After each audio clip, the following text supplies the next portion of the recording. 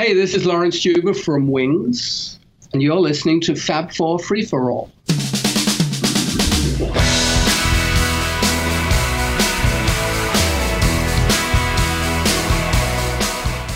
And welcome to another edition of the Fab 4 Free For All. It is a semi-annual? No, it's an all-talk Beatles and Beatles-related podcast on the interweb, and I am your moderator for this evening. I'm your moderator. It depends on when you're listening to it. For the show. And I'm Tony Chugrano. Joining me, as they always do, is my good friend Mitch Axelrod. Hello. And my good friend Rob Leonard. Hello. And we're here to talk about our good friend Paul McCartney. Raoul. Paul Ramon. No, we're here to do sort of an analysis and review. In the last couple of months, we've been treated to the newest archive edition. Archive. What is it called? What's the whole thing called? The archive reissue collection.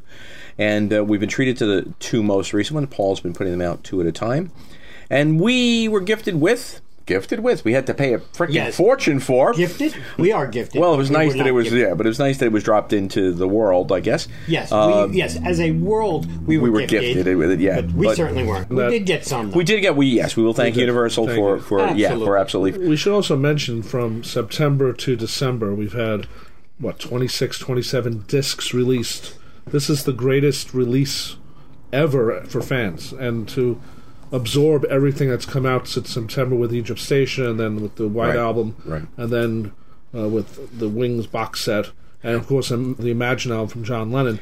It's been really tough, actually. I mean, for me, it's even tougher when you're listening to Wildlife. Yeah, so it's just been like, you think about it, it's so much to absorb, and in a good way, though. Yeah, in a good way. But it's just for us. Yeah, we didn't want to just dive in and just give you crap. We want actually be able to have analyzed the work. You can't spell analyze without anal. Good point. And we are anal about all this stuff. So, I wonder if when the restored Let It Be comes out, if they're going to put out like 100 disc set of all the Nagra reels. Wouldn't that be like, That would be and great. And again, like I always joke, you just mortgage the house, and just send us your deed. Kid. Yeah, right. So sell us your healthy child into slavery. Right, your firstborn, and you get all 55 hours. Well, that was one of our listeners said. There won't be a good set if we don't get all 55 hours. I'm like, no. Well, we should say that was just announced. Yes, that was just announced. Yeah, right. So that's upon this recording. So yeah. But what we're going to look at is of the two titles that were reissued, which I never even said, Wings Wildlife and Paul McCartney's Red Rose Speedway, album released spring of 1973. And we have already done an analysis and review of the original Red Rose Speedway album. Don't ask us what our ratings were, because we don't know. We don't remember. We didn't go back and listen to the episode. And if we did it again today, it would probably be different than it is on the episode. Well, with all the discs you had to go through to listen to this, you might... maybe raise it a little bit, or maybe lower it a little bit. Yeah, but the truth is that I think we all agree that the album itself, the remastering job is absolutely superb. It's beautiful. It always is. The remastering has been fantastic. There are qualms that I have about the fact that there's no 5.1 with any of this stuff, with Paul's stuff, and the only one we would have really expected that from would have been Band on the Run, because there was quad. There was a 5.1 of that too. Also, there was with the Imagine box set. Guess what's there? The quad mix from 1971. Right. As John says, for the 20 people who buy quad. Yes. So it would have been nice if there was a 5.1 just in Paul's head that, there's a lot in Paul's head. That he would release it, I guess I should have said. It's totally 5.1. I'm hearing it. And I'm not sure why, because, look at Pepper, look at the White Album, both have 5.1 mixes, fantastic. Yes, but different teams doing the... Yeah, but, you think Paul would say, well, what's wrong? You think Paul's going to go to Yoko and say, who are you using? No. I think so. Why not? I think all that information they tend shared. to have the same people. Yeah, I think all that information is shared, to be honest with you. Well, let's see what... But I personally don't think Red Rose Speedway as an album is an album that warrants 5.1. I think there are only a handful of songs that would have been into Night Out. Would have been, oddly enough, Night Out and Jazz Street would have been the two most interesting things in 5.1. And they're both really instrumentals. And they're both instrumental. Right, but at the same time, was he going to do 5.1 next? Then after he finishes the whole thing, well, we're going to put out 5.1. And a 90-year-old Paul McCartney having a stick. Yeah, you kids. As my, I know like we have friends like Alan Kozin and even Mark Lewison who love the 5.1s. Right. But I laugh because it's kind of like I had one friend who said to me once, I'll be interested in 5.1 when I grow another 3.1 ears. Well, you know what? There are a lot of people who, don't have the capability. Right. All right? And a lot of people, I mean, even though they may even have 7.1 receivers, they just don't have the system set up that way. Right. So, and people, quite honestly, we're getting older, and there are a lot of people with older systems which still sound great, but are not 5.1 capable. Sure. So it's tough. So at sometimes, maybe like if they can go somewhere and hear it, that's great. But I don't think it's a necessity. I think it's a nice luxury. I agree in the sense that not every album has to be that way. But at the same time, if you have the reels up on the machines, might as well do one at that moment. I agree, and if you're doing it, even if you're not capable of listening to it like that, at least, there is a DVD with the Red Rose Speedway. Yeah. 2 DVDs, which is unusual because Bruce McMouse has its own DVD. Right. Which it could have fit on the other one easily. Right. Oh, absolutely. But I like that. It's okay. But on either one of them, a 5.1 mix could have been added. Yeah, I just... Easily, in terms of space. To me, it's like, you're there, do it. Because is Paul going to go back? No, but but I agree with Tony. I mean, he's 76. No offense against this album doesn't warrant it. I don't think this album warrants it. Like, what are you going to do, a 5.1 of Wildlife? No, that one doesn't really need it. I mean, the only, like I said, maybe Venus and Mars, maybe London Town. Right. I could see... Honestly? Yeah. Wings at the Speed of Sound. Or, yeah. Can you imagine silly love songs in 5.1? Yes, I can. True. I could. So, yeah. Even let them in, right? At the beginning, when the bass comes in, even the bass and by itself. But anyway, the Red Rose Speedway. Listen, I think hopefully this is the start of something bigger. Maybe they did talk with Yoko because Yoko's came out first. The Imagine, and as far as reissues go, whether we like it or not, this is the most extensive pair of reissues he's done. I think. I would say so, absolutely. I mean, in terms of the beauty of the... we're not going to get into everything, but the beauty of the release itself, even the book, even the slipcase holding each one of the... are absolutely stunning with the silk pictures on the wildlife, the and we're talking about the combo box set right now. Well, no, the deluxe set. Individual box set. The Red Rose Speedway has the metallic photo on the front, an outtake photo. It's beautiful. We didn't get that on the others. We got, so he's really taken a lot, even all the extras, which we're going to get to a little bit, but like the other extras, like I think there's 8 or 16 Polaroids. Right. You get Polaroids. I mean, copies of Polaroids. It's cool. Is it necessity? No, but it's cool. For your money, you're getting something a little, at least you feel like you're getting something for your money. But he's always done a great job with all of his remastering. So I would say there's no difference here. I think you're right. The original album, awesome. I think from a sonic standpoint, I think that the album, the drums on the album are extremely punchy.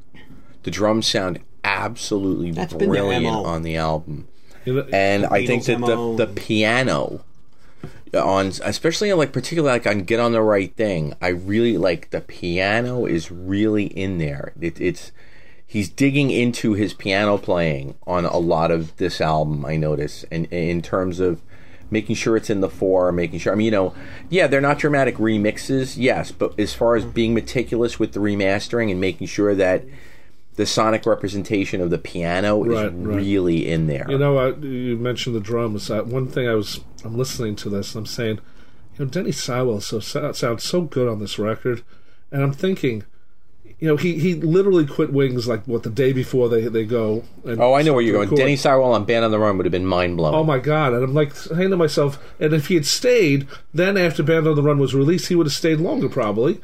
And then you wouldn't have this whole problem with drummers in '74, and then they'd pick up Joe English, which was a good drummer. But Denny Seiwell is so good on. Yes, his sound is so good on this record. Yes, but you know what? Denny is a great jazz drummer. Yeah. He's a great rock drummer too. Don't get me wrong. I'm not saying it at all. Yeah. No. But I don't know. Maybe he wouldn't have been as good on Band on the Run. I think this material fit him well. Think about the song itself, Band on the Run. Seriously, but Band on the Run could have been an outtake from this. Band on the Run swings. And jazz, Yeah. Band on the Run swings. Yep. Band of the whole start of. Well, Denny Seiwell has always said that Paul copied his. They've done some rehearsals, and Paul basically. I'm not sure how much of that's truth, but he said it. I would say it is true. Even Bluebird is jazzy. Yeah. Yes, that's true. True. I don't know. I think Paul has a very close relationship with Denny Seiwell now. Yeah. That's great. And I think he gave him his due. Yeah. Yeah. But those guys made 70 pounds a week. They weren't making money at that time. It's ridiculous. Yeah. So I could see why he would. Yeah, I do too. Leave. Yeah. It's unfortunate, but you're right. The drums, the bass always sounds great. Yeah, well, that's Paul.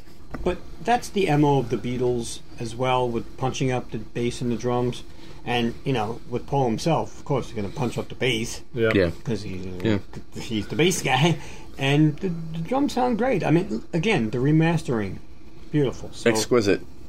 So we're going to look at the extras. And it's an unusual situation with this because you have multiple releases. I think probably the way for us to approach it is really to look at the box set because anything else is derivative from that. Correct. Okay. So let's take on the drums, the box set, the drum set. Let's take on the drum set. I don't think we're taking it. And let's move on to what would be disc 2, which is Curiouser and Curiouser. This is going to be the double album. This was the intended original double album. The story goes that Denny Seiwell, they were doing research. Paul's people were doing research to try to find a set list. Denny Seiwell found a set list, if I'm not mistaken, from he had the acetate. They actually had he had three of the four acetates. and a song list for side 4. For the 4, yeah.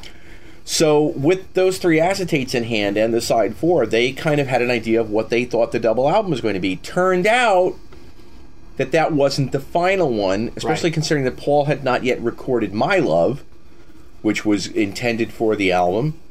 And within Paul's vault, bang, they find January 31st, I think it's something like that, 1973. January 30th, 73. 30th, 73, so this is around when we're recording this show. Not 1973, we didn't do that, fall back into the, But, or else it would be a really long time from recording. But January 30th, a set list, and they basically went to Paul and said, Paul, do you remember this as being the real double album set list? And supposedly Paul looked at it and said, wow, yeah, I do remember this as being the running order. Right. Now, whether we can take this anecdote as apocryphal, I leave this up to you, fair listener. Apocryphal. Yeah, okay. Apocryphal right of now, miracles. We are going to stop the show right now so you can go Google apocryphal.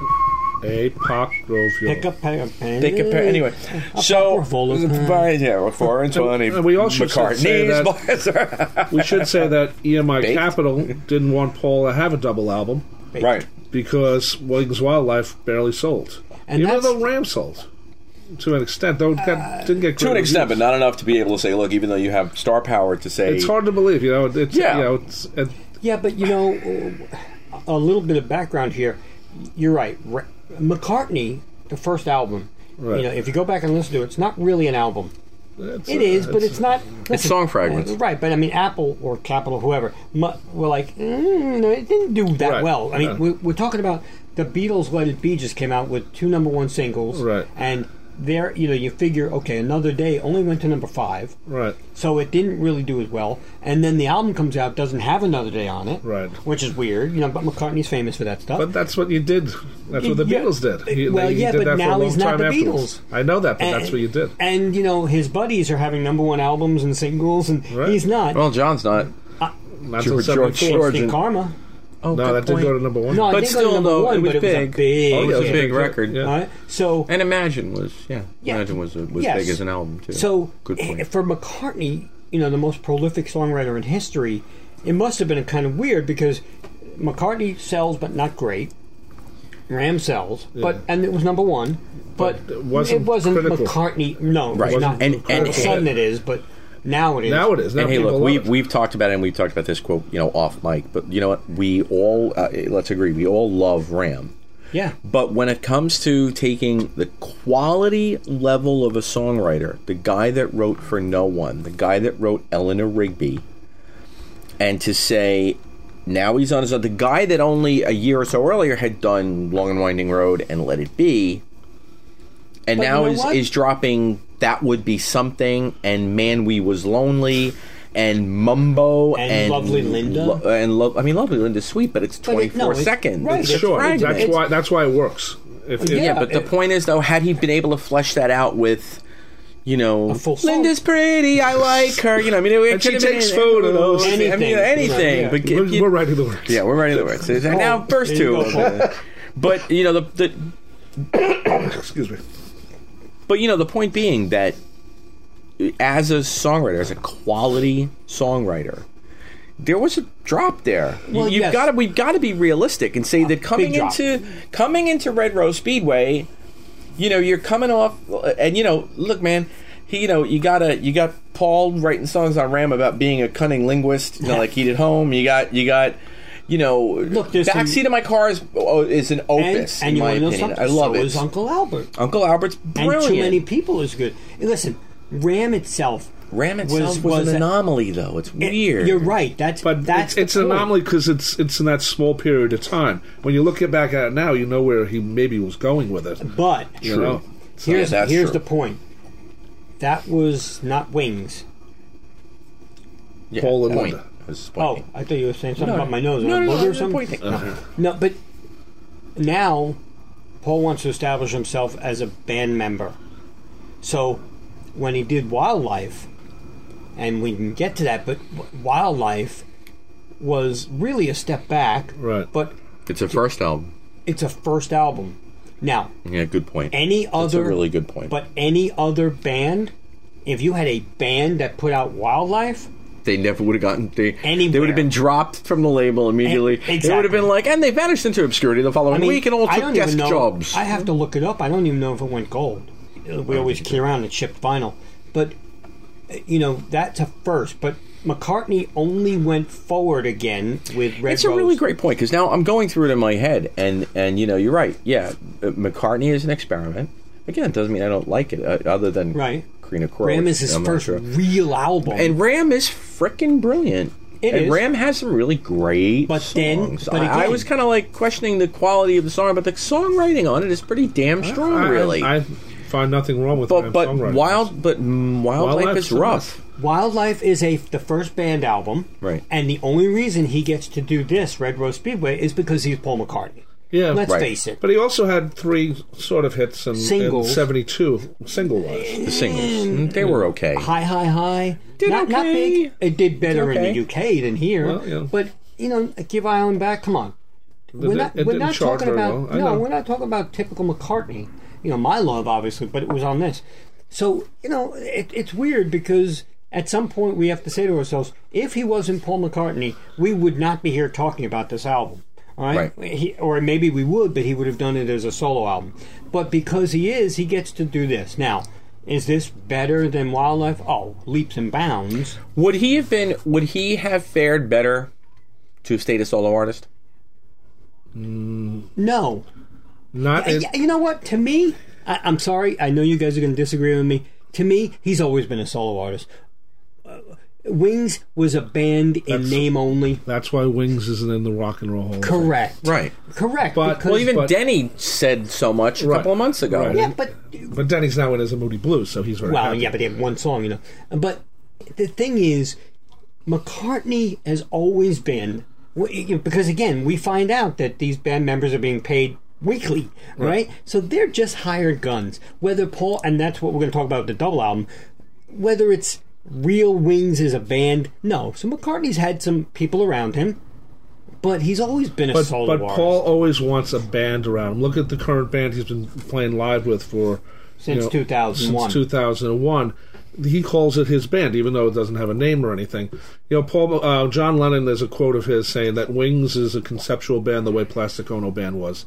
I don't know about that because Denny Laine was there for all that time, so was Linda, and there is a good run of certain sections of Wings, and Plastic Ono Band was different. But are you going to see a concert if they say, who's coming next week? The Paul McCartney Band. I don't know, but if if it's or whatever he would call it, let's say he calls it, Sea Moon's coming. You don't know, but Paul McCartney now, even though he says he has a band, right?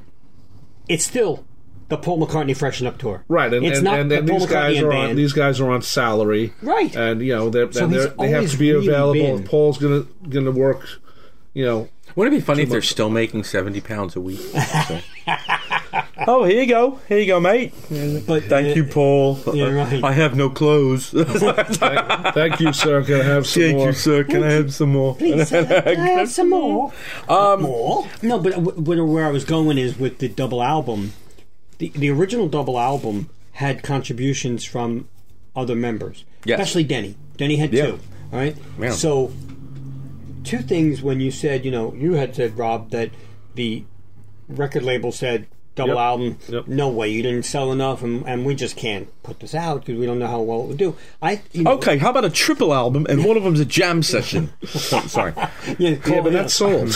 Happy birthday. It's Johnny's birthday. No, but it's sold because of the other two. But, but when we get to this double album, it would have represented Wings better. But the record company didn't want Wings. You know that. They wanted Paul McCartney. As much as Denny wanted the double. But they never pressured him to get rid of Wings. No. But And they certainly didn't because, Wildlife came out as Wings. Yes. But isn't Red Rose Paul McCartney on Wings? Yes. And there's a reason for that. Yes, they told him we have to have Paul McCartney on the label. They thought that people didn't know, even though Paul's on the cover. Right. Guys, do you think maybe instead of that, could you think you could put George Harrison in Wings on the cover? At that point. Because he's doing really well, Ringo Starr in Wings. And Ringo Starr did Ringo did the opposite. Ringo took Wings and did a song. Twice. Right. No, but Diana Ross and the Supremes. Originally, they were Supremes, and all of a sudden, Diana Ross. Yeah, but that was a Motown thing. I know. All the lead singers got pushed forward, except for the Four Tops. But that's the thing. Wouldn't it have been really funny Temptations. if and we'll get to the song. Wouldn't it have been really funny if I Would Only Smile had come out, been a huge hit single, and Capitol would have been like, sorry, the next album is going to be Denny Laine and Wings. But you brought up a good point, and that's what we're going to get into this as well. Yes, because that is another reason where Paul could say, "Oh yeah, I wanted a double album." I really think that the end result of a single album was the right choice, but with some wrong songs. Yes, because I agree too. Because we've discussed it off mic that Paul, as much as he wanted a band, still had an ego saying, "I'm still Paul McCartney." So I Would Only Smile is the best thing, probably. It's a perfect pop song for 1973. Oh, definitely. I said the exact same thing when I was listening to it today. I said this is a song that Denny Laine could have given to someone else. He could have given to Loggins and Messina or something like that. He could have put it out as a solo. Oh, absolutely. And it still would have been. Absolutely. You know what? Even if it went, he may not have been able to put it out as a band called Balls, but he could have been able to.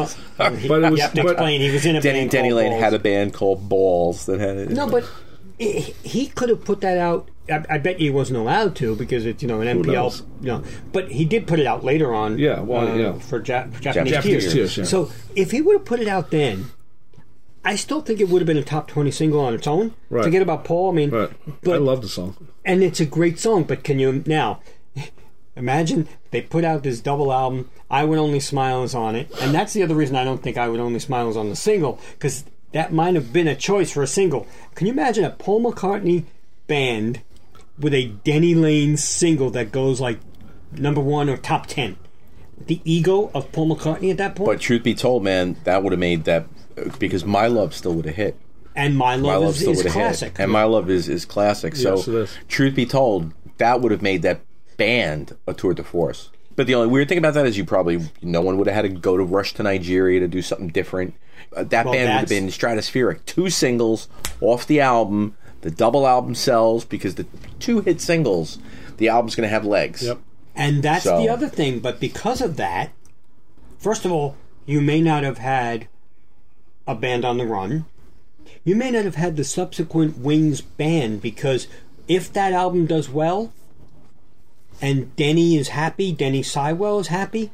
I mean, I don't know if Henry would have loved everything, but if Denny might have been there.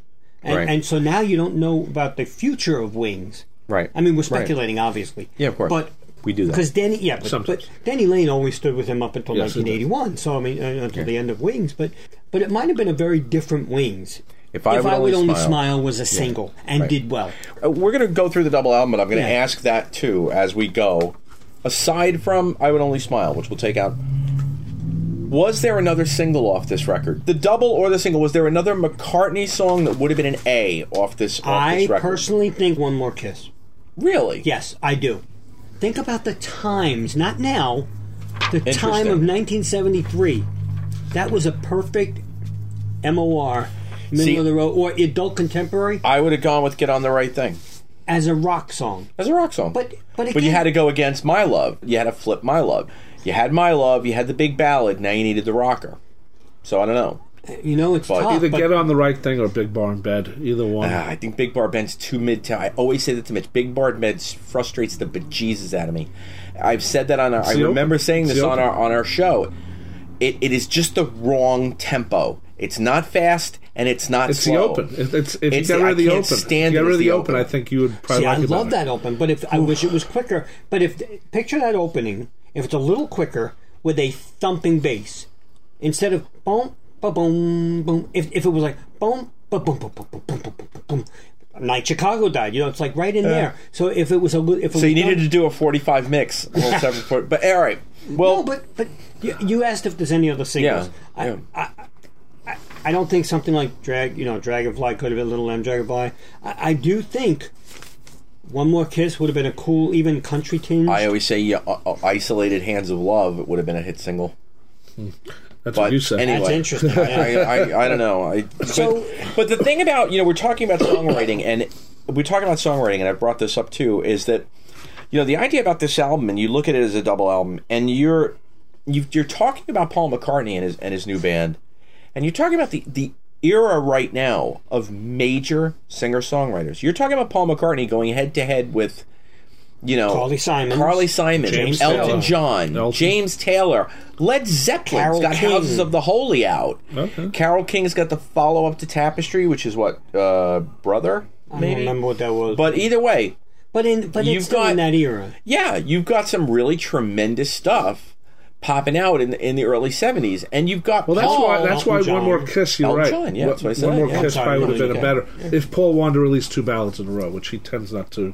Right. He tends to go one and the other. Well, but what was the single off here? My Love. I know I was being facetious, but that's it. That's it. He that's didn't what do I mean. But again, why didn't he do it? That's a good question. Live and Let Die is why he didn't do it. Live and Let Die. That's why he didn't do it. That's exactly his why. At a Bond song killed this album. Yes. Good point. Yes. I never thought of that. You're right. That sucks. Yes, that Live and Let Die was the reason why there was no second single. Live and Let Die is what made that band. Absolutely, and that's what I'm saying. That band. But Live and Let Die, if he would have waited to release this a little bit, it would have been and put Live and Let Die on the record. I don't know if he would have had permission to do that. Sure he would. I don't think so. I doubt it very heavily. No, the way the soundtracks work is one thing. The way they're released individually is another thing. No, but that's where I'm going, though, Rob. I think that the song Live and Let Die, in terms of its appearance on an LP, I think was restricted to the soundtrack. No, we don't know. They didn't know. I thought that was in his deal. No, it was a United Artists ended up with part of the songwriting, I think. That was the deal. That was what they struck up. Right. Okay. And the song is on the soundtrack. Yes. But Absolutely. Can you imagine that? Yeah, Live and Let Die on this. But Live and Let Die wouldn't have fit on the single album.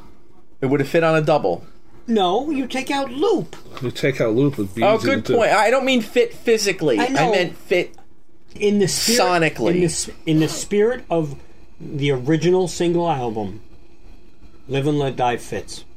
Okay. If you take out Loop. Okay. Think about everything else there. It's a rock song that takes the album wherever it takes it. Imagine if EMI Capitol said when Live and Let Die came out, can we repress the album with this new song? Yeah, he would have said no because he didn't do it with Hell on Wheels. Right. But he said yes to Capitol not EMI, but Capitol. So he's been weird about stuff like that. Even Goodnight Tonight. Which he changed when the Band on the Run got reissued. Well, because it was in his control. Right. Is now on the bonus. Well, we've gone tangential, but we're still on topic. We're very on topic right now. Let's kind of look at the double album in terms of its content and what's on it. And we have to look at it in context, too, that we have to remember, we all here are collectors. Some of you folks have been collectors for as long as we have. Some of you longer. Some of you are new to the collecting game. Some of you were not around in the golden era, quote-unquote, of Dutch imports, of Beatle and Solo Beatles bootlegs. Hot Hits, Cold Cuts, or just Cold Cuts, was announced in Cream and Circus and every music magazine in the Rolling Stone. Well, wasn't that like 80? In 1980s. But actually, Cold Cuts goes back way before that. Yeah. He announced, but he started talking about like in the mid-70s. Yeah. And Cold Cuts was going to be basically McCartney accruing all of the unreleased tracks and the singles. Yeah. So it was going to be hot hits, so it was going to be some of the non-LP tracks, and Cold Cuts, stuff that didn't make the cut. A lot of the stuff that's on the double album we had known and heard for years and years and years on the bootlegs, including the album opener, which would have been Night Out. Now this is weird because this song doesn't belong at the beginning of the album. Thank you. Now, you see, I went completely the opposite. No. I listened to it last night. You're totally wrong. Sorry. Next song. It's just my opinion, and it's my recording device, and I'm going to take my ball and go home. From now on, it's Tony Chiguardo's Fab Four Free Flow. But come on. Night Out is basically an instrumental. Yes, it is. All right. Yes, it is. What's your problem? Do you not like instrumentals? Elton John opens albums with instrumentals. Do you not like instrumentals? Okay. Is Night Out Funeral for a Friend? No. Thank you. No. All right. So, Dick. No, Funeral for a Friend is probably one of the best album openers ever. Yeah, of course. All right. But Night Out is not that. But here's what Night Out is to me. No, but go ahead. No, I'm about to explode. Go ahead. No. Because we're talking about the context. No, the context of what this just came out after. Okay. Wildlife. No, wait. Wildlife. Let me finish. I swear to God, I'm going to kill you. No. Wildlife comes out and sucks, all right, in terms of sales and everything. Yeah. I don't care if it went number one or whatever. It still didn't do well, okay? So Wildlife comes out, and now you're going to have what is hopefully McCartney's comeback album with Wings to establish them, and you're going to start it with an instrumental? No, you're not. Right, my thing about Night Out is the only good thing is it's kind of short. But that's a good thing. And if you think about something like Reception going into Getting Closer, that's only a minute. Right. But he also had that album came on the heels of everything before it, which from Band on the Run On was great. Right, yeah, and it also slams right into Getting Closer. Yes, it goes. But here's where I'm going. You got a double album. You got a band that's been touring. Okay. And let's think of colleges. I know. Let me finish. But figuring out how to play together. But you got Rock Show, Venus and Mars, and Rock Show as the beginning of the album Venus and Mars. Again, Venus and Mars is a short song. But my point being, Night Out is you've come to see a rock and roll show. Okay. Night Out is the opening of the show. The credits are going by. Night Out is basically a really, really, really well-produced track. Far better than anything on well, I shouldn't say that. Dear Friend is beautifully produced. Yeah. But far better than anything on Wildlife. The guitar work is going from speaker to speaker. It's got a grungy guitar part in it. Also, by the way. No, it's true, yeah. There's no real lyrics. No real lyrics. Nope. But I think it's all right, let's simulate that we're going out to a concert. We're going out for a night out. Come on, be with us, whatever. Did this with Egypt Station. Has that opening song, Station, and then it ends with that. 40 seconds. Like you said, it's 40 seconds. Right. But I'm talking about this. Everything, this is too long. I like I said, until yesterday, I would have agreed with you both. If he would have just I listened to it yesterday. It would have been great. Like just 40 seconds. No, night out, next song. Yes, I totally agree, man. Because it's just you're waiting for it to like go into the next song. It's like, where is this going? You know, it has some good kick to it, but it's not, it's in the wrong place. Put it in as a link to another so song. let me give you this. How about this? If this had been a minute, if this had been a minute and had been the opener, you don't think with those pounding drums and that rock and lick. Get on the right. No, but here's where I'm going though. That was not as good an album opener as. I mean, really? No, I'm sorry. I think Big Barn Bed is definitely a decent opener. All right, so you're wrong. But anyway, no, but we should tell people what the proposed side one was: Night Out, Get on the Right Thing, Country Dreamer, Big Barn Bed, and My Love. And that's important because when we get to the other three sides, holy crap, they're not great. Well, but that's good though because you gave everyone context of where Night Out falls in. You're absolutely right. Point. You know, so Night Out going in to Get on the Right Thing is not good. Like I said, I have to say, I've been looking at this, at Attacking the Double Album and being like, oh Christ, I dread I'm going to have to do this for the show. And I listened to it last night, and it falls off. You're absolutely right, it falls off. Oh my goodness, does it. But I found that the sequencing of side 1 was pretty good. Side 1 and 4 are good. Side 2 and 3, you might as well just not have them. That's why I said the single album. And we'll get to those. But and Get on the Right Thing is okay as the second song. It's an exciting little song, but the lyrics are insipid. Again, it's back to like... They don't bother me as much on that song. But see, that tempo, Get on the Right Thing tempo, always bothered me. It's just that...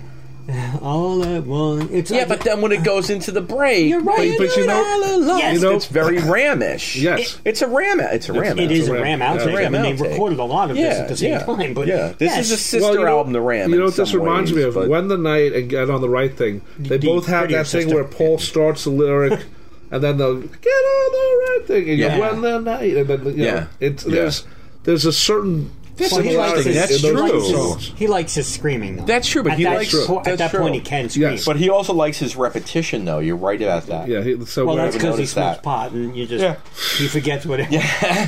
What should we sing in the back, Paul? I don't know. Just sing the Get on the Right Thing, because this is what I'm singing. But it's good stuff for Linda and Denny. Easy to do. Easy to do. But Denny's a good singer. I'm not saying Linda's not, but harmonizing, she's fine. Harmony, she's fine. All right. I have no problem with it. So Get on the Right Thing. We go to Country Dreamer. And that's...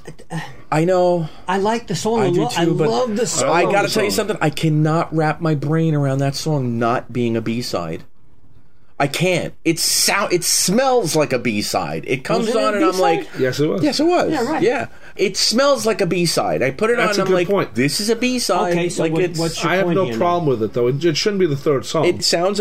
Oh, you mean a non-LP B-side? Yes. Yeah. Oh, okay. It sounds... You should have said that in context, because I'm going, wait. No, you're right. Yeah, you're absolutely right. B-side, okay, but it's still on the album. It sounds absolutely freaking amazing on but this. There's no overmodulation in the beginning, which there is on every other version. The bass, the pedal steel, the harmonies, it sounds drop dead gorgeous. But it doesn't belong on the album. Well, it doesn't belong in this spot. You have this whole acoustic thing at the end, Mama's Little Girl. Don't go there. Don't go there yet. But you're ruining the surprise. But if you move it to the end of the album, and you have an acoustic side, maybe, it would probably Yes, but you know what? As we see on the rest of these things, every single opener is not good for any side. So Country Dreamers followed by Big Barn Bed in the middle of a side where it belongs. No, I like that. And that actually is good. And I wrote, I hate to say this, but Night Out made more sense as an opener. That was just me. To you. My Love does bring the side home on a very, very mellow note, but I think that it's fine as a closer. Gorgeous. Because you're getting three other sides. It also resolves the way George Martin would have said, oh, Paul, do you really want to resolve an album side with that schmaltziness? Like, whoa, whoa, whoa, whoa, da, da, da, da, da, bang, and you have to get up and flip the album over. Correct. Yeah. And it's fine. Absolutely. That's a good choice. It's a good choice. Absolutely. Gorgeous side closer. But then you turn the album over. Now you're like, all right, it just ended on My Love, the biggest single of probably 1973. All right? And you flip it over.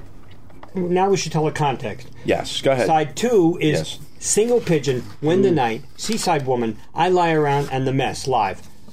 Blech. That's a mess in itself. I wouldn't call it a mess. I wouldn't call it a mess. I'd call it inconsistent. Very. I'd call it. No, but I don't mean mess. But I mean the single pigeon as your opener. You just heard a grandiose thing, and then you heard single pigeon. What? It's I got to tell you, it's cute. It doesn't belong as an opener. That's what's hard. Sequencing is the hardest thing in the world. the sequencing on this album, this double album, supposed. It's just not a good Well, thing. that's why it's a Harry Nilsson album side opener.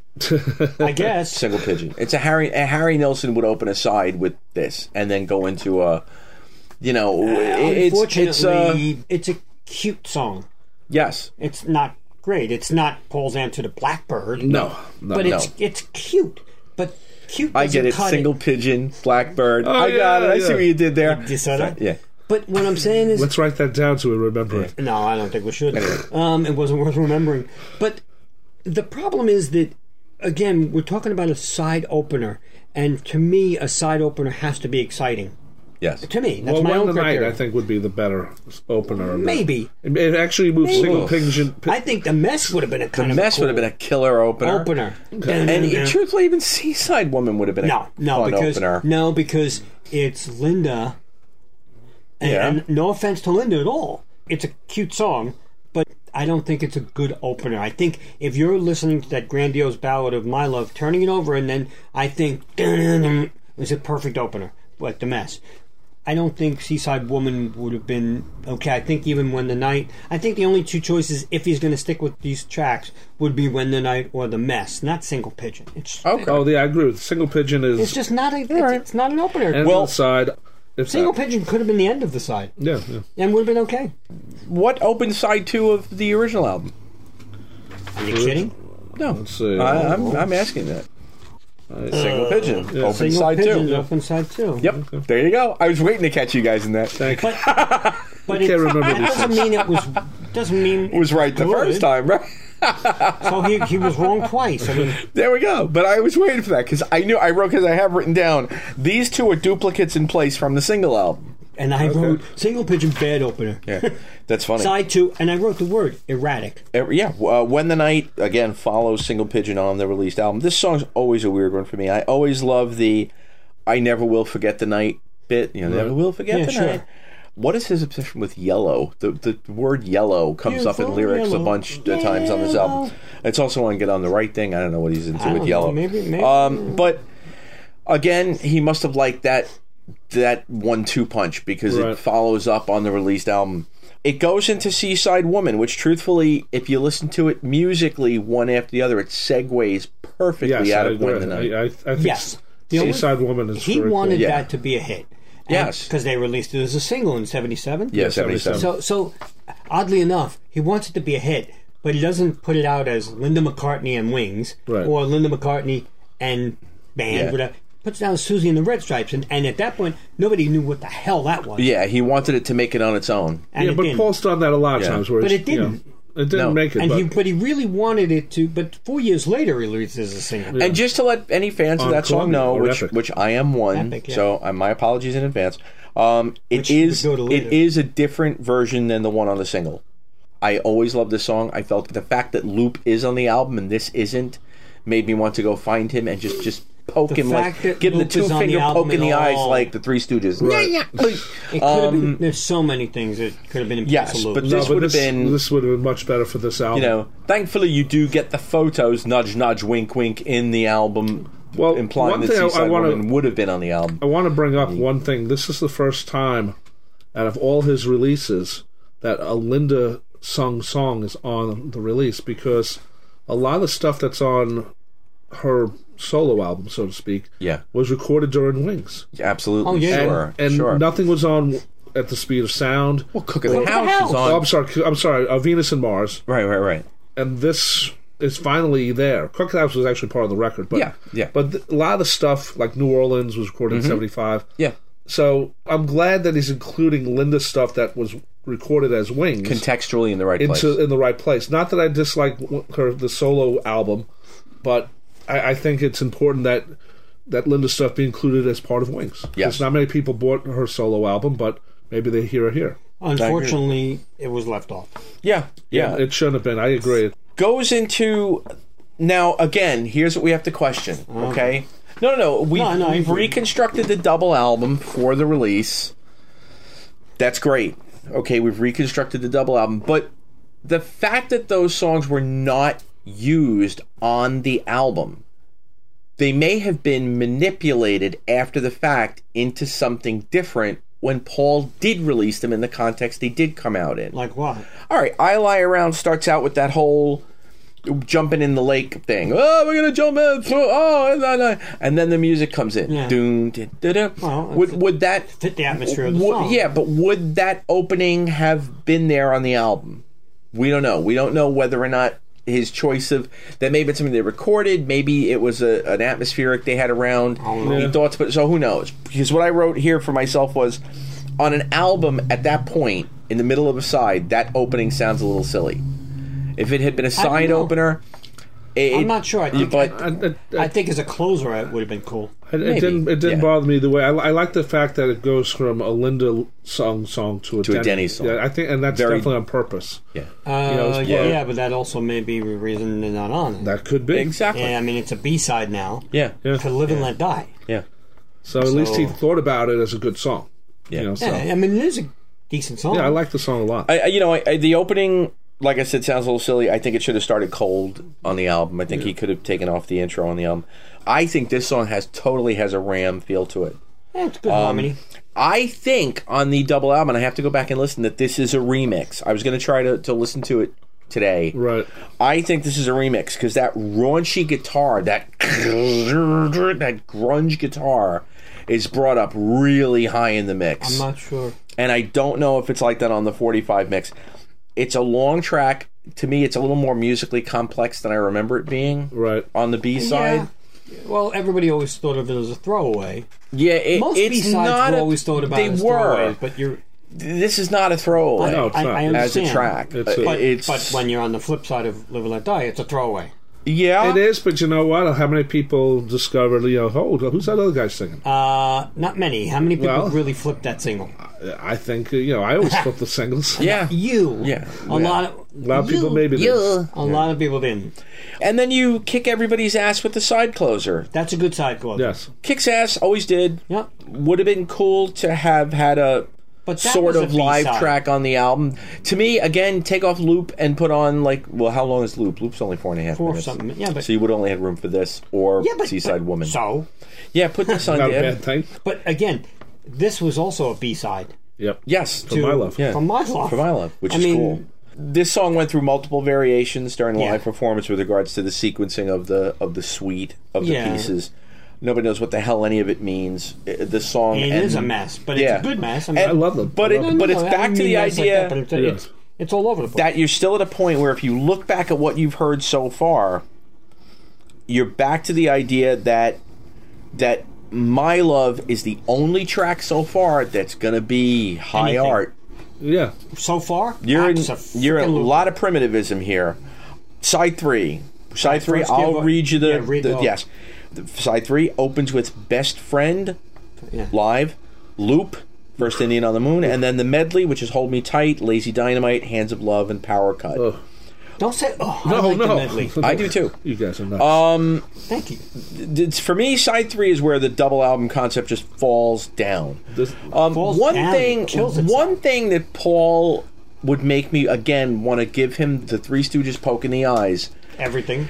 And it's Wildlife. It's everywhere in Wildlife. And it's in this, why are his effing intros so damn long?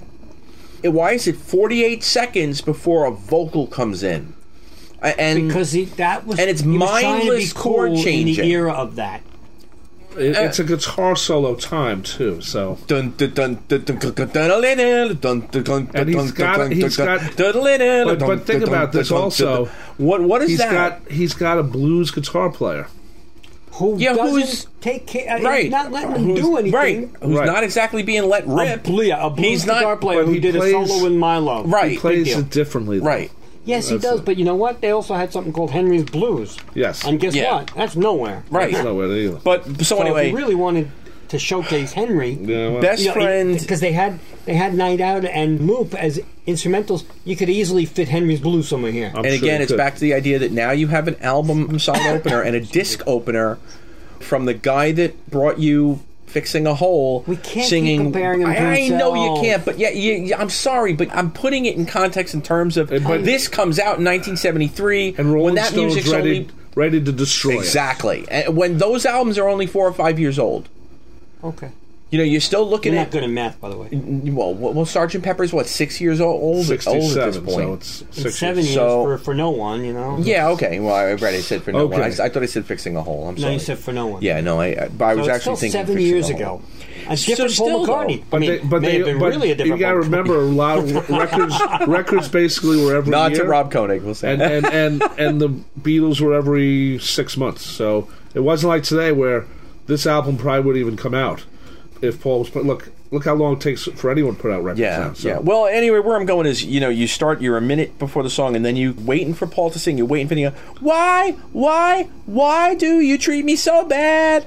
So bad. Oh, come on now. Really, it's a good instrumental track when it kicks in. It's a great instrumental track. But he's typically lazy. And it's followed by... I love you very, very, very much. There you go. But I love it fast. And it's followed... I do too, actually. I hate to say it. But Loop. But it's followed by Loop. First Indian on the Moon. I care about that First Indian. Oi. It's right. No. How?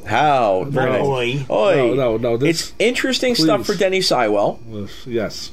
It's interesting playing by Denny Seiwell. But does anybody care about that? Dude. Unless you're... with the beads in the space segment is not no freaking Grateful Dead. It's not. And Paulie, you are a way more talented bassist than that little break in the song ever would imply. It's a song that it's a song you skip. It's one of those things where the band shows up and they say, let's get tuned up, let's figure it out, and they do loop. Yeah. But the problem is that you got, it's not a song you want to listen to again. But the medley's next, and even though the medley is 4 songs, I know you don't like it, but it's really one song on the album. So and truthfully, you got 3 tracks on this side, which, and again, I like the medley. I like the medley very much. I really do, but... this side is so weak. I always say that I would have been much happier if the stuff in the medley had been separate songs. If he had come up with endings. Yes. Because he did a beautiful, career-topping job of putting a medley together in a way on Memory Almost Full, and those songs all had beginnings and endings. They had a thematic flow. Yeah, they had a beautiful feel. Songs. They were better songs. You're right. Yeah. But had you given Hold Me Tight an ending, Hold Me Tight fades into Lazy Dynamite. You know what? Why did it have to be in a medley? The problem is it's 2.5 minutes. It's a regular song. Hold Me Tight's a good song, but the problem is it's part of this medley where it's just it should have been shorter. It's a song that keeps repeating itself. It repeats itself thematically. There's musical themes that repeat, which is what makes it a medley and makes it a suite.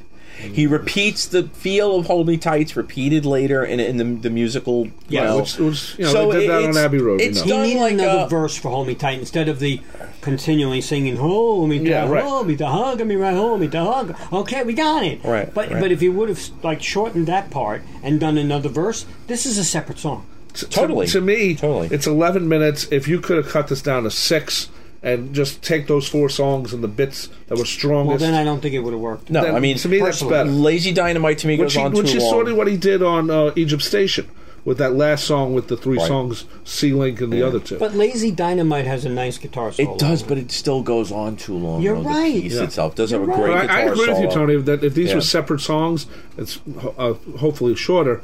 I would probably like them better. Well, they wouldn't have been shorter. Each song would have been 2.5 minutes instead. But if they'd been fleshed out, you know what I mean? Real songs. Hands of Love, I always loved. And Power Cut, the Me, I Love You So, I love that. But other than that, I think the song... See, I like Lazy Dynamite. I like this medley a lot. Yeah, But this side, as a whole, is one that you'd probably skip. You wouldn't get to the medley because you go from Best Friend into Loop and you go, what the hell am I listening to? Correct. You move on. Yeah. But if you take out Loop, put in Live and Let Die on this, Best Friend into Live and Let Die into the medley, it's not bad. Not bad. It's not bad. I didn't say it's great. I would have done Best Friend into the medley into Live and Let Die. Well, that's what I mean. End with Live. Yeah. But then again, you'd have to do more because the medley is 11 minutes. The medley, you don't want Live and Let Die after the medley because you're gone by then. You want Live and Let Die before the medley, so you're like saying, "Oh, that was a great song," and then the medley starts, and you realize because it's too, that you don't mind long. how bad it is because you think of Live and Let Die. But they can only fit 22 minutes on a side. Yes. So if you took the medley out of here and put Live and Let Die, you got to add more songs, or else it doesn't work. Yeah, absolutely. Yeah, it's just. Well, he really didn't do medleys after this for a while, except for Venus and Mars and Rock Show. We're going to go to side 4. Go into the context of what's on side 4. Putting it in context, I kind of look at side 4 as kind of like the countryside. Yes, with the first song being the worst song. Well, let me just let me put it in context. Mama's Little Girl, I Would Only Smile, One More Kiss, Tragedy, Little Lamb Dragonfly. From the original album, we only have 2 tracks of the 5. It opens with Mama's Little Girl. I wrote, it's lovely background music. It's cute. It's a complete throwaway. This is a throwaway. It's background music. This is Bip Bop flushed out. Bip Bop with orchestration. Flushed out. No. I think it's a pretty little song. No, it's a pretty. Well, he also did this again. He put this out as a B-side later. Much later, like 82. No, it was 89. No. Sometime next year was with it. And what was the other song? It was with Put It There. Put It There. That's it, right? You're right. Yeah, 89. But I mean, we're talking. So he liked it enough, but he liked it enough to put it out 16 years later. No, but this is taking up room in the garage. No, but the problem is that. Again, there's other stuff. Well, that was supposed to be on Cold Cuts. Yes. Absolutely. Yeah, we should probably note the other Cold Cuts from the 80s. We should probably note that in the Cold Cuts from the 80s, you would have gotten a lot of this album. A number of things from this album. You would have definitely gotten Best Friend. Tragedy. You would have gotten Mama's Little Girl. You would have gotten that Tragedy. So anyway, might have gotten that. But only Mama's Little Girl is if it's in the middle of the tracks, okay, horrible side opener. Horrible side opener. You like Single Pigeon better? No, but if you go back on the tape here, you'll hear I didn't like that. Yeah. But you know what? You open this with I Would Only Smile. Totally. I actually like Mama's Little Girl. In the middle. It doesn't bother me as the opener as much as it bothers you guys. Or you open this with One More Kiss with that bing, ding, boom, well, if you were going to have that as the next single, that would be the perfect thing to do. But to me, One More Kiss, it's just the same as opening with Single Pigeon. No. One More Kiss is a full song. No. It's a country tune. Like, I wrote One More Kiss, fine enough, another country tune from Paul. Cute, goes nowhere. Oh, it goes everywhere. I like that song a lot. Oh my goodness! Will you listen to the same song? When I heard One More Kiss, you know what I said? I said Paul should have re-recorded this I guess you're right. with the band from Kisses on the Bottom and turned it into a ballad. Well, you're right. It's got that whole dun dun dun. And it's got a presentation that would fit perfectly. But you also have Diane that. Krall playing the piano. Again, I know I'm going back to like the night Chicago died, but that you have the like the little. You do, but it's not. It's a schmaltzy-ish track. It's absolutely schmaltzy, but it's perfect for 1973. It's a good song though. It's a lost song. Boy, I think we're putting him in the MOR rack. So what? He put himself there. And I think Live and Let Die comes out in 2 months. So yeah, you're right. All right. But what? So My Love is not MOR? Well, My Love at least has a scorching guitar solo. But it's an MOR song. I don't know. Again. Anyway, this is on the real album, so we've already talked about this. Right, but still, I Would Only Smile is a perfect 3-minute pop song. Love it. Especially for the context of 1973. Love the chorus. I love the hook. I love the and if your hands is reaching out. I love the middle 8. Just phenomenal. It might be Denny's best song as a solo writer. Denny's most realized song. Yeah, I love Again and Again and Again. Yeah, well, don't forget Time to Hide. No, but that was a AOR hit when there was AOR radio. But Again and Again and Again could have been a single. This I Would Only Smile should have been a single. I Would Only Smile, especially in that one-hit wonder. Oh, definitely. Genre yes, would have been perfect. You can hear this on the radio back to back with like the last song. Absolutely, you can hear this. And then here's Terry Jacks, top 40 radio. Right. It would have been all over the place. And even if it was Denny Lane and balls. I'm just saying. Here's Denny Lane and balls. And balls. You see Dan Ingram going with Dan Ingram. Balls. All right. So it's too bad. Speaking of balls, one more. You know the thing about that song, though, is they never went back to it. They never put it on any other record. I Would Only Smile. Because it was Denny. No, but the way, let's say, why wasn't it put on like Band on the Run?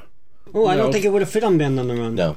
Okay, well, Venus and Mars it probably would have fit. It's of its time. Exactly. Well, I don't know. I was just thinking that. It's still a very and the good time song. was that year. Yep. Because after that, Paul became a different artist. Well, Paul went rockier. Yeah. Yes, well, that's what Band on the Run is about. Well, really, but I mean, I think Denny went rockier too. Yeah. So I don't think it would have fit on the subsequent albums, but I do think it would have been a perfect single. But he didn't do anything. One More Kiss follows I Would Only Smile. We already kind of bandied about One More Kiss in there. Next track, Wow. That's just for me. One of my all-time favorite McCartney vocals of the time. There's a cover. Many versions of this are out there. This is the one that would have been on Cold Cuts. This is sort of the correct one guitar-wise. But it's also, to me, slow, dirty. It is slow, it's but beautiful. What a gorgeous track, though. Where does it fit? Anywhere. It fits that if there had not been a My Love, there could have been a this. No. I agree with that. I'm sorry. Yeah. It's a good song. It's where I'm saying this would have been the big ballad on the record, probably. Wouldn't have been a number one. The thing about this album, is that once he did Band on the Run, there's a line in the sand where it's different after Band on the Run. Paul finally figures out how to write the great songs. And he never does another cover. Is that true? No, I'm probably not. But no, you are right. Wings Over America. Well, no, I'm not talking live. Yeah. But no, you're absolutely right. He never does. He never records another cover. Yeah, we're probably wrong, and they're going to people. I don't think so. We're right. No, I think we're right. We're right. And I don't think he put it on there on purpose because he's got to establish himself as Wings, not a cover. Well, he does do Girlfriend, which Michael Jackson wrote it. I'm sorry. No, he wrote it. Michael Jackson did it. I know. I personally love this. It's originally a Thomas Wayne single. To me, it's a throwaway. Yeah, I just have always loved it. I'm sure it was one of Paul's favorites, but either way, Tragedy. Cool guitar-wise, absolutely. Guitar-wise, though, the guitar sound on this record goes perfectly into Little Lamb Dragonfly. Yes. Now, Little Lamb Dragonfly to me is almost like a suite in itself. Yes, I agree. I completely agree with you. It's 6 minutes. I completely agree with you. It's almost a little suite. I wrote here, I love this suite. Right. I call it a suite, absolutely. It's great. I think it's a good size closer. It has shades of Hands of Love in here still. A little bit. There's elements of Hands of Love that come back into this. I think it's so well sung. It's totally like he's so into emotive. Yep, it's that. But it's a choice of that 12-string guitar, right? That really helps this song tremendously. Totally does. My God, the remaster, and we have to add the remastering. It's the same remastering that's used on the single album, but the remastering shines on a song like this. But when he says that line, you and I, and it's like, still, like you hear him. I could hear him singing it, and that sounds weird. I mean, I know I hear him singing it, but I could see him doing it, like in the studio, really trying. He probably, I don't know. We're never going to get like a sessions of this. And when you get I would love to see when he hits those notes. Yep, this is epic. Like Back to My Car. I will give you that. Oh, thank you. No, I will. No, but I'm just saying, hearing it again. It's epic. In a way, it's epic. The only thing it doesn't do is, it doesn't come back with a weird drum thing and like a reprise, even though I don't know what there's a great feeling hearing just him saying la la la. Yeah. And not even singing words. And it fits in this one. Yeah, and there's a reassuring feeling to it. I don't know why, but there is something about this song. It's the different songs on this album. No clue. Exactly. But lyrically, he still is a great big WTF. Yes. On this record. Yes. In a lot of ways. It's a beautiful song, but Band of the Run comes a little closer to reality, but look, let's face it, man, we go from this to what the hell is Jet about? Really?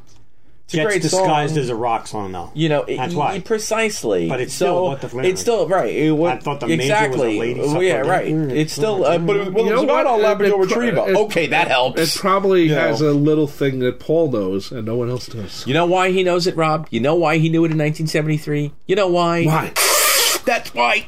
Thank you, James. Thank you, James Corden. Thank you. Yeah, I mean, you know, what? It's What'd you say, Linda? I said Linda. I just wrote a song about the dog, about the Labrador. Yeah, I think she was a plane. I thought she was a lady suffragette. I think she was suffragette. I'm going to just go to sleep now and sleep it off. Suffragette from jet. Wait. Yeah, well, it rhymes, but no. What the hell is this stuff? But you don't care because you're rocking along with it. You're rocking along. Because well, one thing he does have is a propensity for a great melody. Yes. And you know, again, like you said, once Band on the Run comes, whether he is a weird ass lyricist on it or not, all of that is disguised, you know, because you got the great rock song. Sure, but when you at least when you get to Band on the Run, you've got some of the stories, quote unquote, that are consistent. Correct. Like you get to Band on the Run, you get Band on the Run. You get Mammonia, which is a real lyric. Mammonia, by the way. Mammonia. Not Mammonia. Yeah. Mammonia. Mammonia. But here's the thing. What did you say at the beginning of the show? You said... I don't know. I don't either. I was stoned. I was sleeping. No, but you said at the beginning of the show that a lot of this stuff was recorded around Ram Time. Yeah. So some of it was. Well, right. Some of it was, yeah. Right, but what I'm saying is... Or the song's written and put together, yeah. Right, but it's inconsistent because you're talking about stuff that you're putting out now 2 albums ago that you wrote it. So it's not like with Band on the Run where it's now consistent. This is still a part of something else. I see what you mean. Whereas Band on the Run's a new beginning. Correct. And this is like, you know, I took stuff from 2 albums ago. Yeah. When I recorded it back then. I may have changed as an artist in this year and a half. Got it. You don't know, but he certainly did with Band on the Run. Right. But this is still like disjointed. Did he pick the right songs? No. No. All right, and what's gone from the final album? Right away. There you go. Right away. And what's from in the its final place? album? I From would the only final smile. album.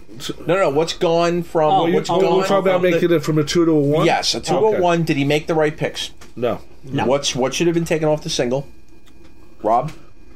All from the single disc. Yes. Okay, let's see.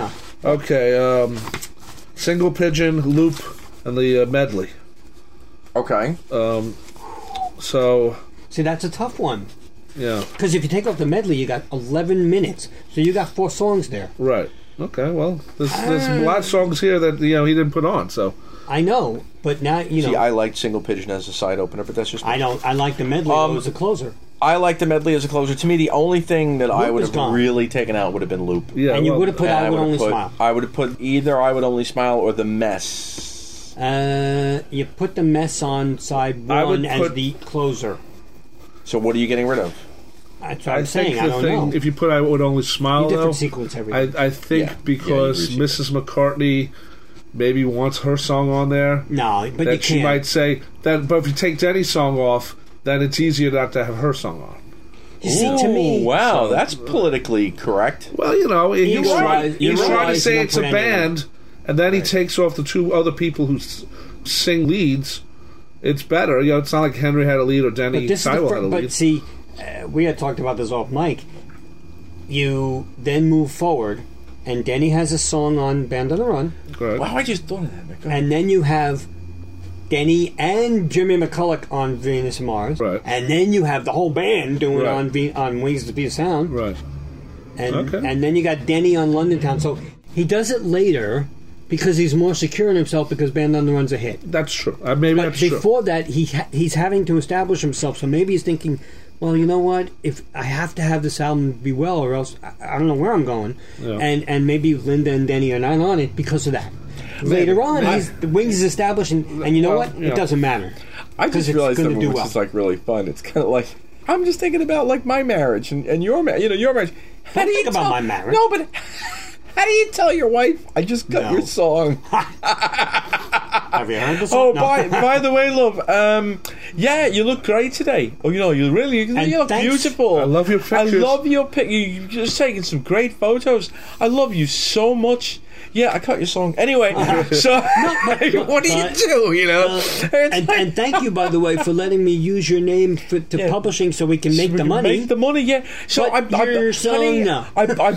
you a goat. I bought you a goat. A long leather coat. And I bought you a goat and I cut your song. Well, I mean... And I cut your song. Mm-hmm. You know, I easily see...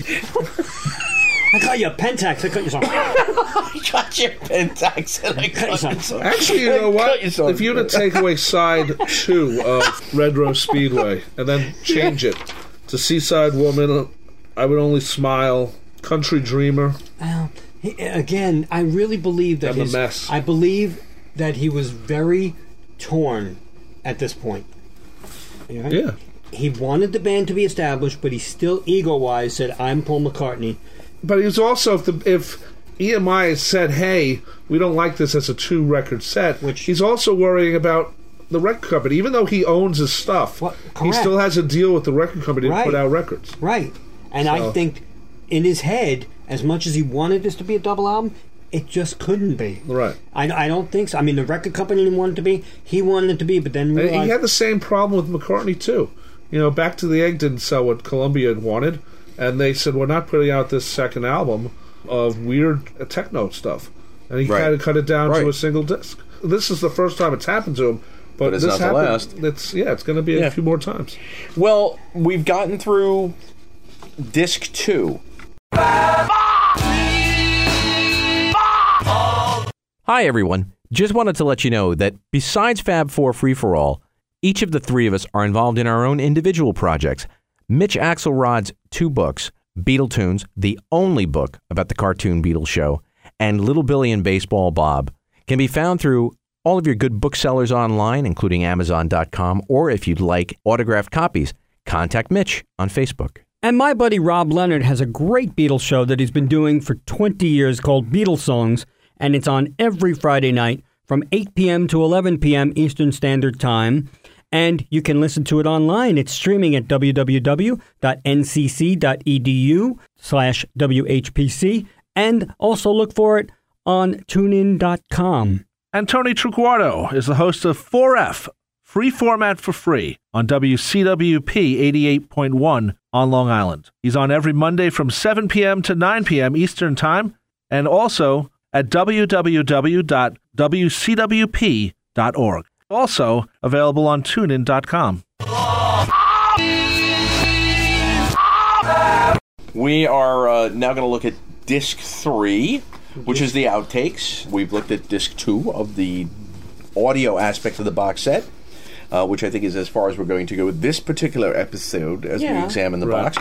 But the outtakes are interesting, but they're not earth-shattering. No. In any way, shape, or form. But we should say, to make up for that, as we'll discuss in the Well, I shouldn't say just outtakes. It's outtakes and it's the singles. Yeah, so it's very dumb to say the outtakes. That's not... No, but the bonus stuff. Yes. The bonus tracks on this are made up for, even though they're not spectacular, they're made up for in what we get in DVD. Right. So... You know, right, absolutely. Yeah, because these boxes were very expensive. They really were much more expensive than the others. Well, the combined 2 of Wildlife and Red Rose Speedway, list price $400. Well, that's the Live in deluxe Europe. box with the Live in Europe. Yes, we haven't really talked about yet. But each one of these was. But there's only 11 discs, so that's a lot of money. You get the books, that's great. But these 2, Wildlife and Red Rose Speedway, were a lot more list price. Red Rose Speedway's a cheap retail is $150 something, right? And $120 for Wildlife. Yeah, and at one point I did put on our show page that it was like $89 for a day, and people went nuts. Yeah, Wildlife. No, Red Rose. Oh, okay, interesting. Okay. Well, you should read our page more. I don't. I know you do. I love all of you though. But the thing is, for the money, he did give us more on this one. But you know what? I expected a lot more because these are the 2. What were you expecting, Rob? Because he told us a lot more. Because he told us on his page. Because the reason is this is the 2 albums that didn't sell a lot, and there's a lot more stuff. I was looking through, and there's a whole disc of demos that came out in the Dutch import market a few years ago. Yeah. Well, he's not known to do that. Yeah, but that's if you want to entice someone to buy both these box sets or whatever you want to call it, deluxe sets, then you should even add more. He sort of did it for Flowers in the Dirt. Now, Flowers in the Dirt's a different album. Yeah. But then you had to download a disc, which was an idiotic thing. The problem here, Rob, is that not the problem, but at this point there are a set number of fans who are going to buy any deluxe box because it's now, like you said, like an OCD collector's thing. Yeah. You've got to have every box. And that's fine. I'm not saying it's a bad thing. For me, I'm going to pick and choose because, for me, I'm really looking forward to what hopefully is the next two. If we didn't do this show and I wasn't doing Beatles songs, there's a very good chance I wouldn't even care about these two. Correct. But what would you be doing with your life if you weren't doing the show and doing Beatles songs? He'd be like married with like 9 kids. I you know what? I've never thought of that. I wouldn't see you guys probably. What on a regular would you do without us? I don't know. Probably be happy. I love doing this show. I love doing Beatles songs, but it's just like Tony and I were just talking about Neil Young and his archive, and a lot of stuff's going to be downloadable, and there are albums that he's putting out separately, and there's not this whole. Well, he has big boxes, but they're different the way that Paul's doing them. Neil has unreleased standalone albums. Yes, yeah. Right. Well, you know what? We've said it years and years and years ago. If he ever put out a deluxe box of just cold cuts, that would be a very interesting box. That would be fantastic. Yeah, but again, what's going to happen if a year from now he puts it in? And where we're going, folks, for those of you who don't know, there is a super deluxe version of the 2 albums. It's $400 retail. It's sold out. It's sold out, and it comes with a bonus disc live in Europe 72, 73. And the question is, what if he decides in 6 months to put that out as a standalone? And there'll be an uprising. Yeah, people will be uber pissed. But he won't put it out. But the thing is, Springsteen did that. When he put out the Hammerstein Odeon show from 75, it was part of the Born to Run box, and then they realized, well, but the Born to Run box wasn't $149. No, it wasn't. But it was also different. It was like $35. Here's the other thing, guys. The big box, $400, originally said sold out, limited edition. Right. Now it says on his page, first edition. Right. If he puts out a second edition, because people are paying $1,600 on eBay for this thing. Not me. I mean, not me either. But $1,600 for Wildlife and Red Rose Speedway to get the 20-disc thing of Live in Europe. For $1,600, Paul better be coming to my house and playing Bip Bop. No. I'm telling you our friend Darren DeVivo was like posting on Facebook, I need to get this box. I think he said, I want this box because it is limited. Yeah, it is. Paul told you it's limited. Yeah. Now, but if he comes out and does a second edition, the people who paid $400, even though it might be $400 again, people are paying $5 and $6 and $7 and $1,800 or whatever. They're going to be pissed as hell. Yeah, they will. But you know what? That's not going to stop him from doing another one. We're still waiting for the 3rd edition of Egypt Station. Truth be told, I got to be honest with you. I'm not saying he will. He may do what I was saying he should have done to begin with. I know. He may take a bunch of these discs and put them out with none of the extra crap. He won't do that. And that'll be edition 2. He won't do that. No, I think what he's going to do is that 2-disc set, which I happen to like a lot, where it's the first disc is the actual album, the second disc which would be probably bonus audio CD3. Yeah. That I can see. Well, it's him not. doing It's different from right. Yeah. It's all right. So, but that mentality where it's outtakes, like he's done it with a couple others. All right. Well, let's get into disc 3. We're looking at the 2 singles: "Mary Had a Little Lamb," back with "Little Woman Love"; "Hi Hi Hi," back with "Sea Moon." Right. No surprises there. The remastering is exceptional. Oh, it's great. Yeah, they sound great. Even "Mary Had a Little Lamb" sounds really good. Oh, it does. Sounds great. Really, sounds great. It really did. The breakup of the instrumentation during the choruses is pretty cool. Yeah. Next comes "Live and Let Die."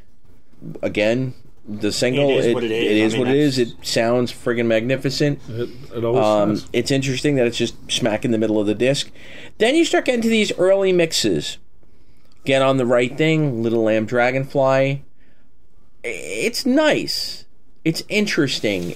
Is it mandatory or is it filler? Mandatory. Okay, why? Because I wasn't asking. I was asking that. No, I understand. Rhetoric. No, I totally get it. Like Rob just said, he expected more. You got to give for the money. Well, if he took this out. But here's my point, though. You're looking at 2 quote early mixes. What is really that different? See, early mixes... again, I'm being devil's advocate. I'm the heavy bootleg collector. I want them. Their early mixes, right. I would rather have had demos. Maybe there were no demos. We don't know. I mean, there are demos. Even on the Boots, I hate when they have the monitor mix. I mean, no, well, that's ridiculous. I know these are not that. These are not that. The only thing is, I got to tell you, Little Woman Love, I got to say, I'm a little surprised at him for putting that out. Why? It's not quite Linda singing Hey Jude, the board mix, but it's cute and all, but it's very sloppy with him and Linda. It's an early mix. It's a session sort of like you imagined it. Part of what made the album. It's a making of. I'm not. But it's not. You know what? I think it was probably to him. It's like they're laughing and they're cute. It's him and Linda being fun. It is, but having fun. But it's hard when it's Linda McCartney. Why?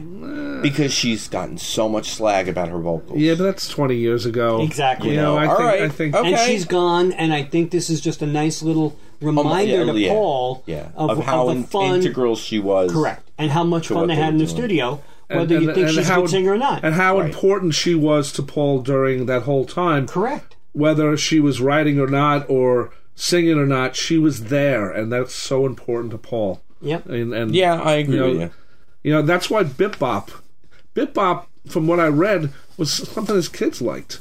Yeah, of course. You know what? So, how could they not? But you know what? Right? You know, if it was 20 years later, they would like Barney, and Barney's not exactly high art either. But here's the thing. We keep forgetting. Paul could always turn to his left or right and see John. Let's just say John for now, not George, right? Let's just say John, his songwriting partner. Right? Now the Beatles are gone, and Paul's uncomfortable. He wants a band thing, but now he had Linda on stage because he can look to his right or left and see Linda. So right. I think it's just a comfort level of Paul at that time. Now, if Linda were alive today, all right, let's speculate. If Linda were alive today, would she be in his new band? Would she be in the band? That's what I'm saying. Would she be in that band? No. Probably no. If Linda were alive today, we don't even know if he'd have this band. Well, but I'm saying if he did put together a band in the 2000s and Linda could have been alive, I don't think she'd be in the band anymore. He needed her at that point because he needed, if he failed with these three strangers behind him. He obviously needed her in 89 too because she was out there in 89. Yeah. Okay. What's the one thing there? That was his first tour since 76. Right. He needed his comfort zone again. Right. After that, he kept touring. Would she still wanted to do it? Right. That's the other thing. Right. And she even said, I really didn't want to do that, but he needed me. So I don't think she would have been. Right. But at that point, that's why I think all this is on there, because you're right, Rob. Okay. She was very integral to the band at that point, to him and the band at that point. And she was, because whether you like her or not, having her sing on I Am Your Singer... Right. That song is not the same song without her. No, absolutely not. And that's why when I appreciate her very much. That's why yeah. I like her bits in Little Woman Love on the released version. I just think on this version it highlights it so much, and it's naked. They're trying to figure it out. Yeah, that's all. I but agree. I think it's just it's here he's working with Linda, right? And I think this is me and my partner having fun. Yeah, I think that's the important thing. So I'll give you that. A lot of these things. Well, go ahead. No, I was going to say the thing about Get on the Right Thing and Little Lamb Dragonfly in the early mixes is that they are sans orchestration. They are sans multi-layering of instrumentation. It's the reason why I like Big Barn Bed, the rough mix to me. That's a very, very cool choice because I like it a lot because it comes off sounding almost live. It's a live version. Big Barn Bed, the song, doesn't have a lot of ornamentation. The released version. The version on James Paul McCartney Live? Yes. Yeah. Yeah, and again, very similar to that. Right. Then you go to the Mess, the studio version. Very, very, very, very necessary. You needed that. You need to finally hear the studio version of the Mess. I agree. Cool alternate version. I would have accepted this on the album proper. Absolutely. Like Soily and Live Soily. Like Soily and Live Soily. To me, is there Soily? If this studio version had been the choice to replace, Loop, I'm all for it. Yeah. Very someone passing gas could. Nice. No. I mean, honestly, we kid around, but Loop is just a horrible choice. Yeah. Horrible song. Yeah, it is. But Mess, very, very funky piano work on this. The middle section is really busy piano work, really busy bass work. Yep. Sounds great. Moving on, we go to Thank You, Darling. I don't mind it. You know what? It's cute. It's not bad. He kept saying "Oh, darling" so many times that it's like he was trying to find another way of saying "Oh, darling," and again, say "darling." Yeah. But it's typical McCartney. It really is. I like the song. I think the recording I don't like too much, but I like the song a lot. But it is a typical McCartney. I'm gonna just say you're both wrong. It's crap. But it is crap. But it's crap. I mean, why it's a bonus track. All right, but why are we excusing him for it? It's crap. No. But we're not excusing him for it. It's a bonus track. It's a bonus track. I know. It's not like we said, "Oh, it should replace Luke." No, I know. But it's one of these things of it's just like why. Right now, somewhere there's an Indian named Luke going, "Hey, I was the first Indian on the moon." I wrote, sadly, this was a waste of tape. Something that should have been left behind after the first run through. You know what, though? I think we're coming up to a song that could have been wasted. Well, Mary Had a Little Lamb, the rough mix is really fun. I like it. I think. I love the two returns. It's like Help Me Rhonda. It fades, he comes back. It fades, he comes back. I was like, it's after cute. A while, I know, but it's such funny. a saccharine song. But it's also Paul, I got diabetes. I have to take insulin when I hear it. Paul also sometimes does not know how to end a song, and that's. What do you mean, sometimes? So I was okay. Let's call a spade a spade. It's okay, but it's necessary for this. I know that we're at a point where we're on a disc of extras and outtakes, but does this give us any reason to have two versions of a 5-minute plus song in a row? No. Because what the hell? Hold it. If it was two songs that were good, yes. These two songs, or the song itself, is not a song. I find it an interesting track. We're talking about 1882. Yep. It's a live version and a studio version. This, if you think about it, when it comes to like real hardcore Macca heads, this was like the ultimate outtake. It wasn't on the cold cuts. Nope. It got discovered years later. It surfaced, and we all went, "What the f?" It was in every book, Castleman and Podrzik type book, saying, Paul McCartney has an outtake called 1882, and we were all like, "What?" Yeah, but because nobody ever heard it. Then you got it. It's like, the live version. It should have remained Carnival of Light. Nice. I've always had mixed feelings about this track. This would have worked better. The double-tracked, fully produced, quote, live version is interesting. But it's not great. To me, it would have worked better as an instrumental, and it's also too long. Way too long. Again, 5 minutes of what? It's 5+ minutes. Absolutely. What? And again, 2 in a row kills. It's supposed to be a story, but I got to be honest, it's not an interesting enough story to warrant the type of dirge-ish delivery it is. It's just not a song that you don't want to hear again. But you know what? It's okay if you had it once on there. You don't need it in a row. Yeah, you don't need it twice at all. Well, especially since it's on Wings Over Europe. Well, because it's live. True too. The live in Berlin version, Yeah. So now you move to the last of the totally unreleased tracks, which is Jazz Street. Way more interesting than I remembered it, to be honest, as an instrumental. This should have been replacing Loop if you're going to have an instrumental. If you're going to have an instrumental to show off the band. This version of Jazz Street is pretty good, actually. I was actually happy with it. It's really good. Yeah. It's fine. Reminiscent of Lunchbox Odd Socks at points. Yeah. Really, really, really cool guitar effects flying around the middle of the song. I love Lunchbox Odd Socks. Yeah, I do too. Is this the band or is this mostly Paul? That we don't know. We don't know. Right. I'd love to know the credits on this. And then you go to Live and Let Die. This is very interesting. Yep. I agree. I like this it. is great. Look, you do need the orchestra for a bond. Yes, you do. But this isn't bad at all with the group jam in the middle without the orchestra is good. It shows balls. Yeah, it does. And you don't realize how much balls it has because the orchestration covers it up. Yeah, yes. But it works for obviously the soundtrack. I think. But this is a great outtake closer. and also, it's very good about sometimes. And we saw this on the White Album and on Pepper, where you get an instrumental version of something that has lyrics. This, they take away the instrumental but leave the basic track. As you said, there's a lot of meat on this song. Oh, there is a lot of meat. I mean, it's either way, the Balls Sands Orchestra version, they should have called it that. The Balls Sands Orchestra. But then they would have thought it was Denny's original band. Yeah, right. Well, it is dangly. But I do like this. Either one works. Obviously, the released one is fantastic, and well, the released one has now become it's iconic. Yeah, it's probably one of the top 3 Bond songs. Yes, ever. it is. I would say. And Paul still does it live, and it's always the showcase. Well, yeah, with the big fireworks. Yeah. Yeah, so... No matter how much you're ready for those fireworks, it still scares the hell out of you when they go off. That's right. And it is a fun part of the show. You know it's coming. You're right, but still, you don't mind that. You brace a little bit. It's a fun part of the show. Especially when they're inside. So, that's a little weird. Yeah. But you know what? This is the start of the future for McCartney. Yes, this song. Yep. So it's very interesting that this is what closes the audio portion of the box. Right.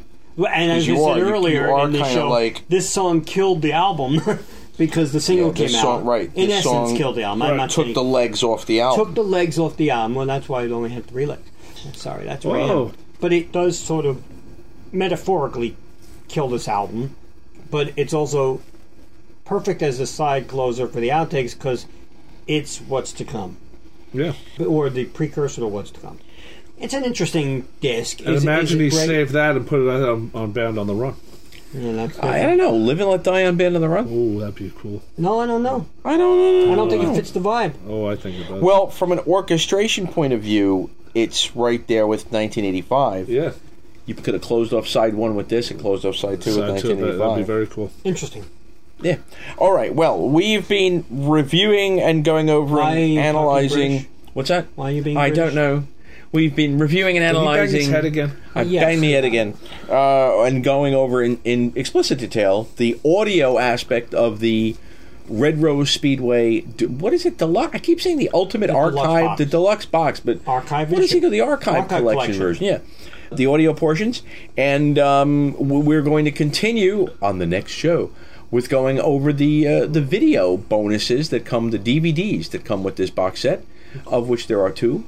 And a lot to talk about. A lot to talk about on those. So for now, to listen to. Yes. So for now, we're going to say farewell for this episode of Fab 4 Free for All. If you enjoy what you hear, visit the Facebook page and copyright, Johnny. I only did 2 seconds. Visit the Facebook page and tell us what you think and join and give us your comments. Are you going to say this is what's the email address again? Fab number 4 free number 4 all at AOL.com. Got it.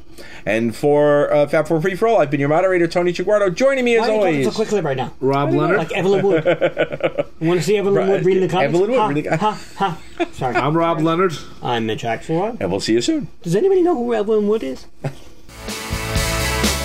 Fab 4 Free for All was edited and produced by Tony Chiguardo at Word of Mouth Studios in Westbury, New York. The opening and closing theme is My Dolly by the band The Badge, featuring longtime listener Jeff Slate, available on its debut album Digital Retro and recent Best Of compilation, as well as from the Fab 4 Free for All website. Thanks for listening to Fab 4 Free for All.